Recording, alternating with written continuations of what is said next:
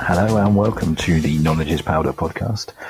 It's day 10 of the Winter Olympics, and I mean, Ian, do we really have to talk about the Winter Olympics? I'm in Mirabel right now. I'm about to go skiing.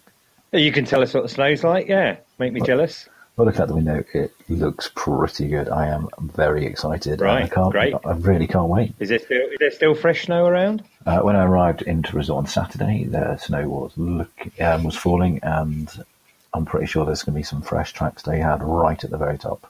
Okay, what sort of temperatures is it? It's not too cold, about 2 degrees, 5 degrees. Okay, that's good. Yeah, nice. Okay, go on then. Force my hand. Let's talk Olympics. Well, first of all, I want to address something. I had an email from a Mr. Ian Martin that says that claims I'm not pronouncing Pyeongchang correctly. Well, I had an email from an Alex Irwin, who was a guest on one of our early shows. He sent me a link to something saying that Pyeongchang is not pronounced Pyeongchang. It's the latter half of it rhymes with gong, so it's really Pyeongchang. Well, that's funny because I watched a YouTube clip and it was Pyeongchang. I think Pyeongchang. Well, I guess it's a percentages thing then. Pyeongchang, and whatever the other one is. People know what we're talking about, so I'm not sure how important it is. Well, I think if you listen back to previous podcasts, you and Alex, that you'll notice I actually just say Winter Olympics or 2018. Right, okay. Yeah. Okay, Winter Olympics 2018, yeah, Pyeongchang. Okay, let's have a look at some news. Was it the slopestyle last night? What happened in the slopestyle, Ian? Can you tell me slopestyle? Not slopestyle, I don't think. Ski halfpipe, qualifying. Right. Yeah, Rowan Cheshire has qualified for the finals from Team GB, so that's really good news. That's in the ski halfpipe, and she has had a really bad history of injuries, including injuring herself at Sochi 2014. So to see her back on the slope and doing really well is great. So that's good news for her.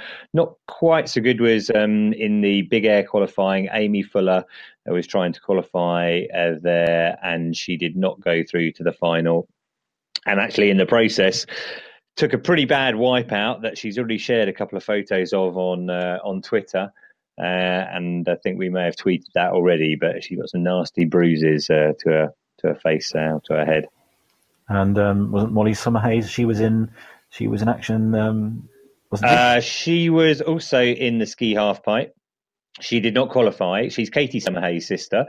Katie Summerhays, who came 7th in the ski slope style, but Molly competes is competing in the ski halfpipe. She came 17th overall, so she didn't qualify. But it's a brilliant story because she's not on the funded team like some of the other athletes, and so she works in McDonald's to finance her career. So we heard about the guy who was selling vacuum cleaners to get to the Olympics, and makes me think that McDonald's are paying more than I thought, but. I imagine that she must be getting some additional funding, perhaps from her parents or elsewhere. But good on her. She's actually worked her way to Pyeongchang. Now, I know you're keen for some curling results. What's going on there? Well, what is going on? I mean, it's going on forever, essentially, is what is going on. It's the longest sport I've ever come across. Anyway, there's been some controversy within the women's Team GB round. Well, I saw that, yeah. Yeah, there was. I saw it live. I was that excited about the curling. Well, there was a big problem with something called the Hogs line. I believe that Eve Muirhead went over the Hogs line, and you watched it live. Well, I mean, Britain have won 4 medals so far, which is equal the highest that Britain have won at any Winter Olympics. So a 5th medal would be obviously a new record for Team GB, and I think they banked a lot on the curling because they've got, for the targets before the games, there was a minimum of 1 and an outside bet of 2 for the curling. And I think the way it works is they have to finish in the top 4 in their group, which, as you said, goes on forever and ever. And then they get into the semi-finals and final after that. So at the moment, I think they stand a chance, but the women are up against it. They've got to win all their remaining matches now, I think. But we've got a chance with James Woods, isn't he? Isn't he in the big air? I think he's in the big air. Is he competing in the big air? I think okay. So. I don't think so. I don't expect. Team GB to win any more medals on ski or snowboard. While it would be fantastic if they did, it's probably not that likely. And so I would suspect, although there's maybe an outside chance of, well, I think it's probably just the curling is really realistically where there's a chance of medals still. Now, while we're talking about curling, Ian, have you seen the story that the Russian mixed doubles team have been accused of drug taking? Yeah, I heard this story. I haven't read it yet. They were taking meladonium, right? Oh, meladonium. I just assumed it was like chamomile tea or something. I don't really understand. Yeah, I mean, I did wonder that. Unless maybe it was kind of sort of polish or something like that, or you could breathe onto the ice to help it move more smoothly or something. I mean, I'm surprised they even test them. Like, if they put, say, I don't know, a homing device in the stone while they were doing the curling, now that's cheating in curling to me. Yeah, there's no benefit. As I saw earlier, it's kind of like lawn bowls mixed with kind of OCD disposition for housework. So you're saying that lawn bowlers are all taking drugs? Maybe beta blockers, that sort of thing, to kind of easy. Well, essentially, they're all on drugs just to keep them alive, lawn bowls.